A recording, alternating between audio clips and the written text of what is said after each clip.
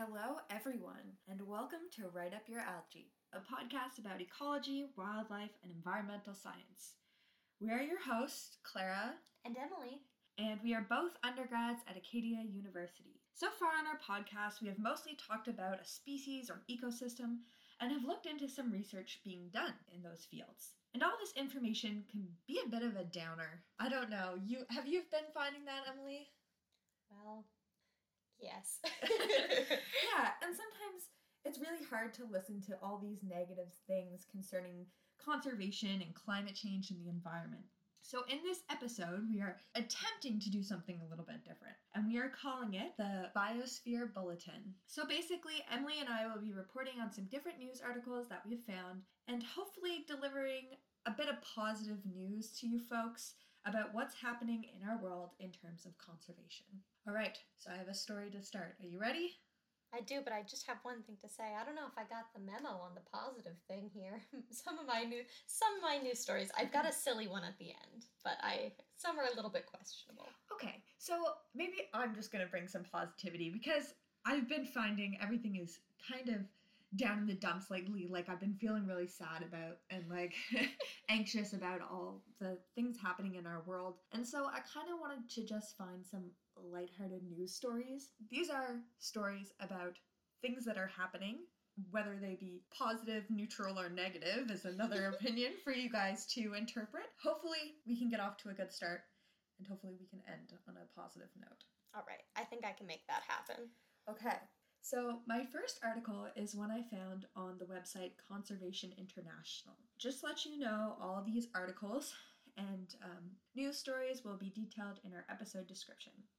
So the article I found was called Exploration Reveals Lost Pacific Microbat Colony. Pretty fascinating, right? Oh, wow. So this species of bat is known as the Pacific sheath-tailed bat, which is an endangered species of bat that can be found in Amarian, Samoa, Fiji, Guma, Micronesia, Palau, Soma, Tonga, and Vanuatu. These bats live in or on caves, lava tubes, and cliffs.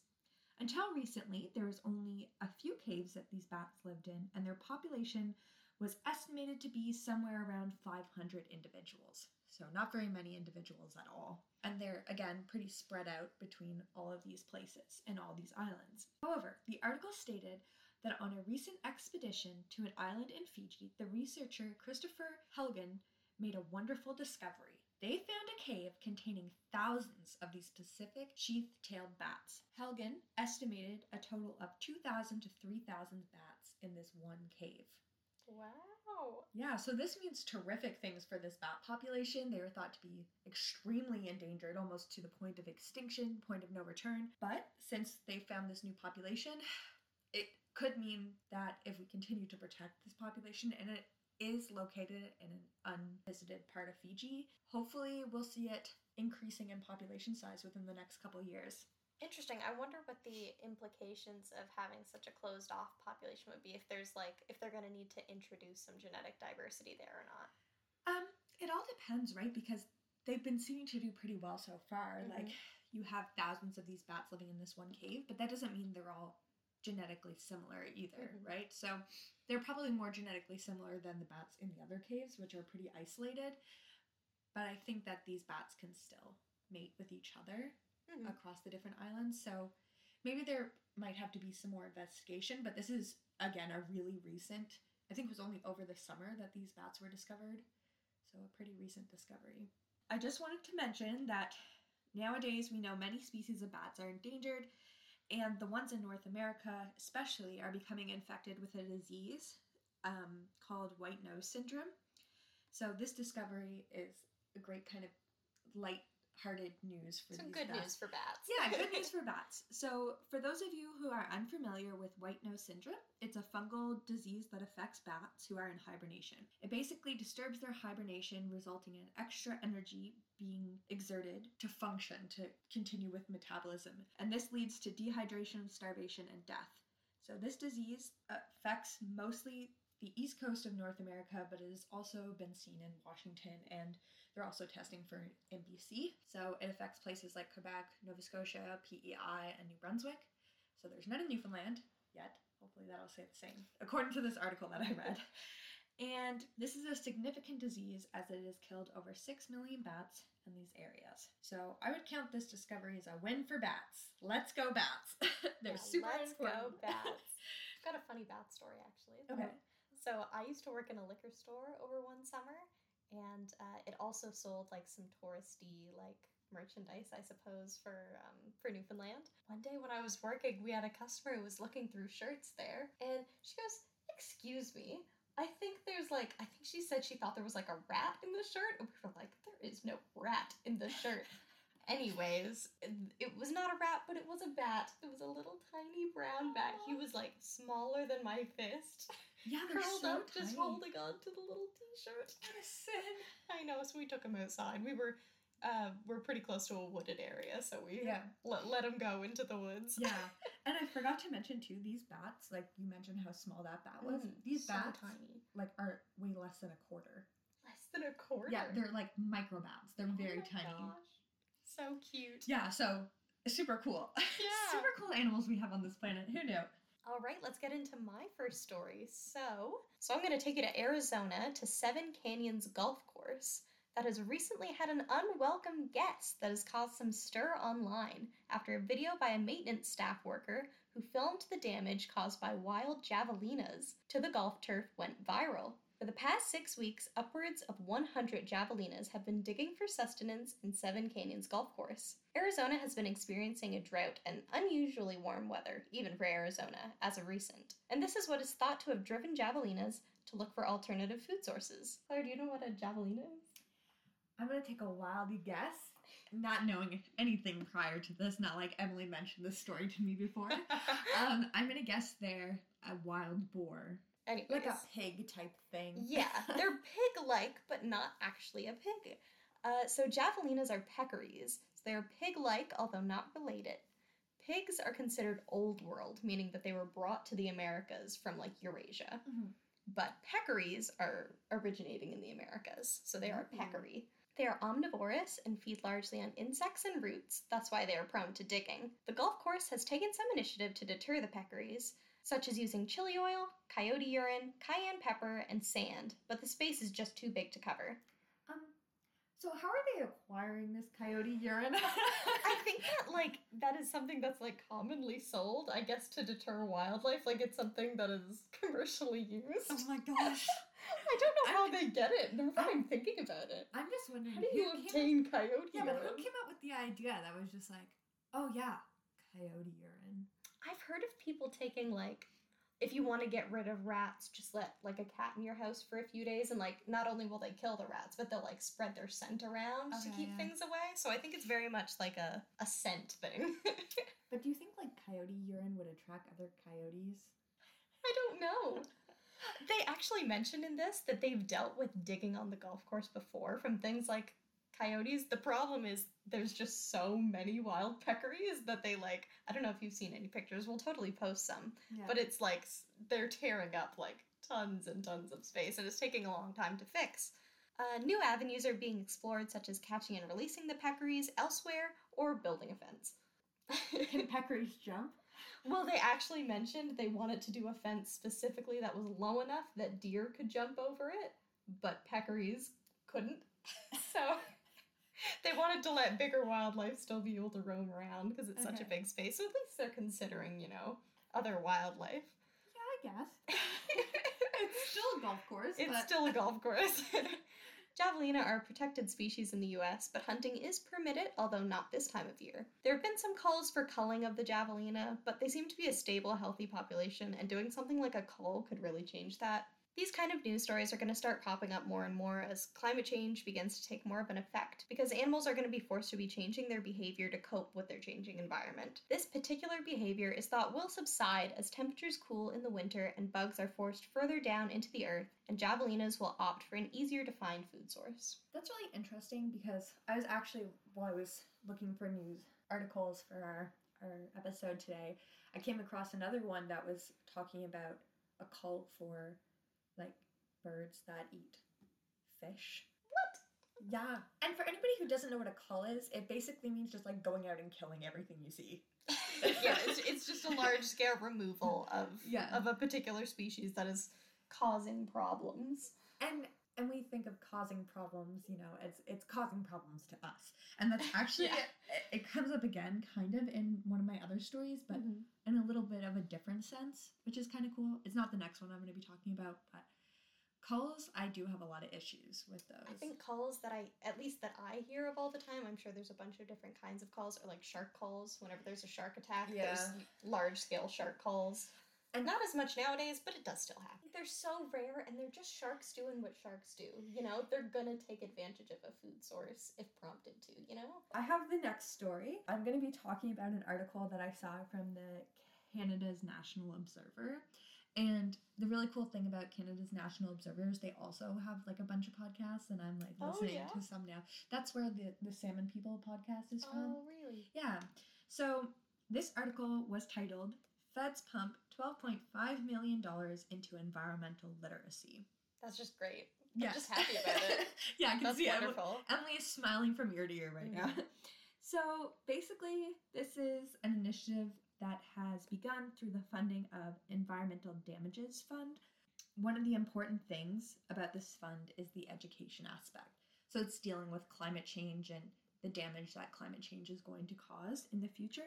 The applications for applying for this amount of funding has unfortunately ended on October 31st, which would have been yesterday. We're recording on October 30th, but we're posting the episode on November 1st, so yesterday. However, the goal of the project is to actually encourage youth organizations and things like non-governmental organizations to work on projects concerning the environment. So the article also details that these projects are mainly focused on improving environmental literacy within communities, within schools, and this is extremely important, as you know, because there's a lot of things that people don't know about the environment, and one of the aims of this podcast is actually, increasing that environmental literacy. So this was kind of a fun thing because it relates to the theme of our podcast. Includes things like professional development and also teacher training. The Minister of Environment and Climate Change Canada also stated that since youth are going to be largely impacted by the changes caused by our climate, it is good to encourage education so that they can be better equipped to deal with the outcomes. As well, a good thing about this funding is they have designated a certain portion of the funding to be set aside to use by Indigenous organizations, and they don't have to be like charities or youth organizations. They can be any type of Indigenous organization, which I think is really important that we support Indigenous people, especially with traditional knowledge and two-eyed seeing. And that's super important to get out into our communities so that everybody can learn about all different aspects of the environment and all different ways that we can look at how the environment works. That's so great that they're specifically targeting groups that are going to be, seeing these effects a lot more than, older generations are going to be. People who, Indigenous people, are more likely to be self-sufficient and using the environment to sustain themselves. And of course children as well, are going to be seeing these effects a lot more disproportionately. So that's just so great. That's just wonderful. That's great news. I know, it was super cool. And just like coming across that one positive piece of information that they're setting aside quite a substantial amount of money to fund these projects and these research projects or these different types of initiatives, training, education. It's super important because I remember learning about climate change in high school and in junior high, but we didn't really go that much into it, and the only time that I really got to learn about our environment was in my geography course. So I think that... Yeah, and that was optional when we were in school, so that could have been completely avoided by many people. Yeah, and it was. Like, I know a lot of people who took, like, world history or whatever, but the thing is that it's super important that we just teach everybody about what's happening in our environment, whether that is their area of interest or not. It's not really significant. It's because it affects everybody. Exactly. Yeah. Well, thank you, Clara. That was a really lovely story. I'm gonna probably be getting into maybe my most dismal, but that's okay. We're gonna get back to the positives after this. In other news, a study from Japan has made headlines for finding microplastics in clouds. And I must say, this is a very interesting read. This is actually one of my goals in creating the podcast, was I wanted to shine light on how interesting reading scientific literature can be. When you're studying in the fields that you and I are studying, Clara, You have to do a lot of reading of scientific literature, and while some can be quite dull... Really? And sometimes I'm just looking for like a small nugget of information, but I end up reading the whole thing because it's just so interesting. I felt like this about this article. So It's linked below, as we said earlier. I highly recommend it. Although I will say the chemistry of it does get a little bit complicated. For anyone who knows me, I am a chemistry hater. Aren't we all? I'm just kidding. But also a good thing for people who aren't in, or who have not done like undergraduate degrees in sciences, a good thing for you to do is just read the abstract. That's what I mostly do. Love reading the abstract. It gives you a good overview of just what the article is about, and it's generally in plain language. It's generally not so complicated to read, but then I have to go and read the whole article after that, but that's another demon in itself. But yeah, just read the abstract. And especially for all these articles that we post, if you are interested in them and you look at it and you're like, what the hell is going on? There's a lot of words. Just read the abstract and you should get a good synopsis of everything that's happening in their research. Also, right quick, I just wanted to give a shout out to my wonderful boyfriend, Lucas. He actually suggested this topic to me while I was trying to find some biology news last night. Let's go, Lucas. Recently, microplastics are showing up in many facets of ecosystems and anatomies, with them being present in the digestive systems of vertebrates and invertebrates alike, lungs, blood, and placentas of pregnant women. Now, they've been found in clouds. Love that. Collecting monthly from Mount Oyama, weekly from Torobu, and only during the summer months in Mount Fuji, Japanese researchers found 9 polymers and 1 rubber in cloud water using attenuated total reflection imaging using microfournier transform infrared spectroscopy. Yeah, so Emily? I wish I could say I took the time to figure out what the hell that means. But Galera, I did not. Oh my gosh. So for all you listeners out there who have no idea what that is, neither do I. If you're a chemist, we'd love to have you on the show to explain whatever I just said. Anyways, this was just how they separated the microplastic from the cloud water they collected. But of course. How they did it, I could not explain it to you. I'm so sorry. That's okay. I think I can live.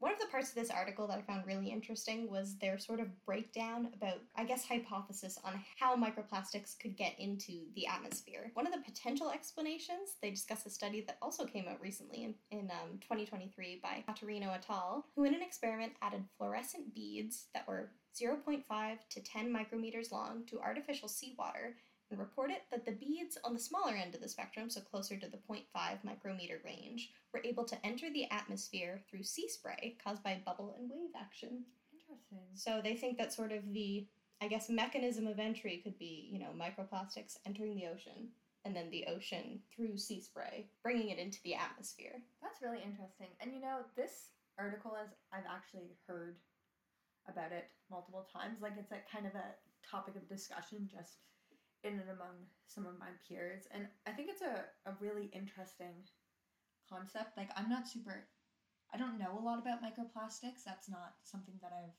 spent a lot of time looking into. It was really strange when somebody said to me, "Oh yeah, they're found in clouds," and I was like, "What are you talking about?" See, it's such a new field of research that like things are popping up. I feel like every day, like they find it in something new, and like. Just sort of everywhere now. It's kind of... It is to be expected. Mm-hmm. Yeah, like, even if they haven't found it, I would just assume they were it's everywhere. Just in everything. Like, plastic is in everything. Like, it doesn't degrade. It's just there forever. Anyways, that's kind of upsetting, Emily. A little bit more dismal, but I promise I have a funny one for my last one. Okay, I hope so, because I'm kind of sad. Lighten the mood a little bit. Okay, all right. So on that note...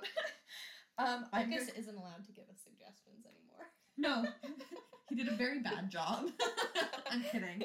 It is a very important story. Like, microplastics is like a huge issue right now, and I think, maybe we can do a whole episode on microplastics. Oh, I'm sure it would be easy to find enough information to fill an episode. No worries. Probably multiple episodes. For sure. Okay, so on to my last story.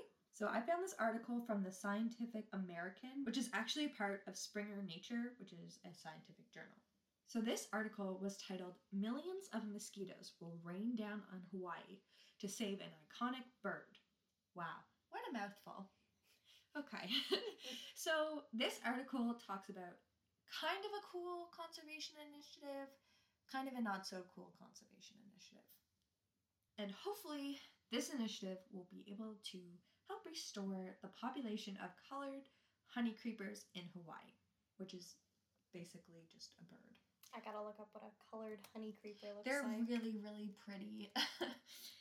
So while you do that, the honey creeper, of which 4 species are currently at risk of extinction within the next year or 2, are an important pollinator on the islands of Hawaii. The bird holds a unique niche in their environment and is also very important culturally to the people on Hawaii. There was once more than 50 species of honey creepers. However, now the species number is only 17. Oh.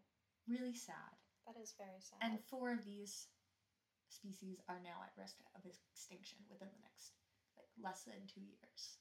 So, sorry. Mosquitoes are actually one of the potential reasons that have caused the death of all these birds. So, I'm going to try to pronounce the species name of this mosquito. It is called the Cluix quinctathasnitis.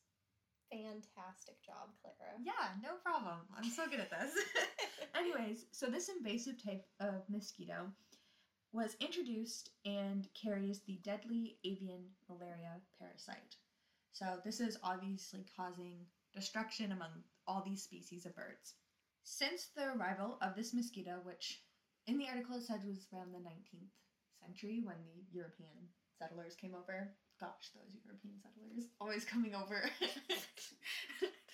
Honey creepers are typically now found in higher latitudes to avoid the mosquitoes and to avoid this disease.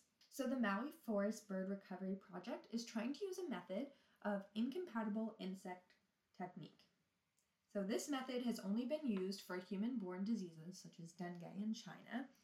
However, this is the first time one of the first times that it'll be used for an animal-borne disease. Doing this research, I have conflicting opinions about this, and you'll see why. So basically, this technique involves laboratory-raised male mosquitoes that contain Wolbachia, which is a bacteria. So when the males with the lab Wolbachia mate with wild females, the eggs will not hatch. However, in the wild, these mosquitoes need to have the same strain of Wolbachia bacteria to create viable offspring. So it's naturally occurring in their guts. Again, they must have the same strain to produce viable offspring. And viable offspring basically just means offspring that will live past the egg stage. They are basically taking a different type of Wolbachia that's not commonly found in these mosquitoes, putting it in and hoping that the males will breed with the females in the wild. And only the female mosquitoes bite, so they're only releasing males into the environment. So scientists involved in this project state that there should be no harm to the environment as mosquitoes are not endemic to Hawaii. So Emily, do you know what an endemic species is? As a species that is originally from there. They weren't brought in. Exactly. So it's a native species to the area, such as honey creepers, which are the natural pollinators. So the mosquitoes are therefore not native to Hawaii. So they assume no negative effects, it'll be fine. So hopefully this project will allow for the populations of honey creepers to bounce back and all will be well. And for most of us, you might think this sounds like a great idea because mosquitoes are terrible and they're pests and everybody hates them. They're gross, they are stringly looking and ick, right? Right? Is that exactly it, Emily? You knit the hail on the med. You hit the nail on the head. Yeah, so wrong. Anyways. So just because in Hawaii there's no imminent issue, this does not mean that it is the same everywhere.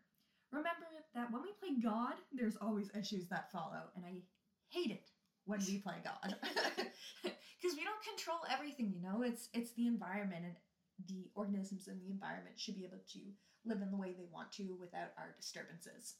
Remember that mosquitoes are still important to many ecosystems as they provide food, and some species are also really important pollinators, no matter how much you hate them.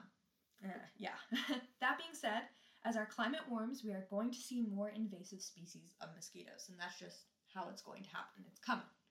And they're going to move further and further north, and with that, they're going to bring new diseases. And some of these diseases include like West Nile virus, which we're already seeing in Canada, as well as dengue fever. So, Emily, do you have any opinions on this conservation tool that they're trying to use? I don't know. It does feel like I can't say I'm against it completely. If it works how they intend it to. I don't know, you said it's invasive, so I assume there is something else already filling the niche of like a pollinator and a prey option. Yeah, so in the case of Hawaii, like I don't think, maybe it won't be as big of an issue, right? But again, these mosquitoes have been there for quite a long time now, like a couple hundred years, right? Mm-hmm. Not to say that, like, this isn't the invasive species they're talking about.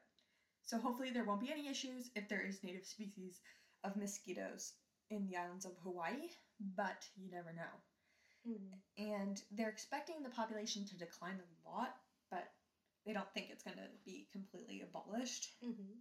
So we'll see what happens. They're planning on releasing thousands and thousands of these mosquitoes. Hopefully these honey creepers can bounce back because they're super important and they're very adorable. I will be posting pictures. Yeah, they are very pretty. All right, for our last story, I have a little bit of a silly one. Maybe more silly than my last story. Researcher Elisa Well found in April of this year that Caenorhabditis elegans, a species of roundworm, get the munchies. When exposed to cannabis, roundworm have been found to have a persistent appetite, feeding longer than typical under the effects of the drug, as well as having a strong preference for high-quality foods rather than less nutritious options, thus suggesting that the mechanisms by which cannabis affects appetite have evolved 500 million years ago. Interesting. So they are looking for, like, not chips? Like, they're sorry. They're looking for, like, apples and, like, stuff that's actually healthy, while, like, when we get the munchies, we want, like, candy bars. I don't know if they were giving the roundworm Lay's chips or... Why not? I feel like that would be bad science if they didn't give them Lay's chips. I don't know who's funding this research. There's cannabis research going on at Acadia. I mean, it's not uncommon. That is so fun. It is funny. I think I should quit what I'm doing right now and just give earthworms cannabis and see what happens. Yeah, so that's basically all for today's episode.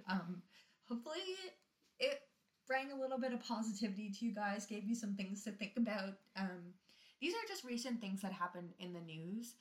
One thing we wanted to address is that with news articles, there's always a narrative that is proposed in these articles, and unless you're getting it from scientific sources, it's not always reliable. It's really important to remember that when you're reading news articles, especially about stuff that has to do with science, be wary of what's being told to you, and try to ask yourself some questions like, how did they actually figure this out? Where are they getting these sources from? Is this really reliable information? Is there any, like, knowledge gaps maybe that I should be filling here? Maybe looking at, if they do have a link, looking at that, and even just reading the abstract to see if you are actually getting the gist of the information that's being presented, because all news articles have an angle, and that's just how it is. And sometimes two stories can tell a similar story, but use different language when talking about it that can sort of convey a different, I guess, tone towards what... Yeah, so hopefully you guys all enjoyed and learned something new about what's happening in the world. We hope you got your chlorophyll of the recent news we're talking to you about. Sorry if that one wasn't as good as maybe some of my other ones. Yeah, and I just wanted to give a shout out again to follow our Instagram page at Write Up Your Algae Podcast, all one words, no capitals. There you'll see pictures of what we talked about today and from past episodes. As well, don't forget to leave us a rating and maybe even a little review. Tell us what you like and what you don't like. And you can also... Only tell us what you like about it, actually. No, you can do whatever you want. No bad reviews. Okay. We're going for 5 out of 5 stars. Oh, yeah. That would be lovely, but not everybody likes what we do. So, anyways, and you can also send us an email if you find any really cool news stories you want us to talk about next month at ruyapodcast@outlook.com. So that's RUYA podcast@outlook.com. And hopefully you guys have a good week, and we'll have a new episode coming out Sunday. I'm going to prepare it this week, and it should be exciting. Okay, well, that's all for today, and we hope this episode was Write Up Your Algae.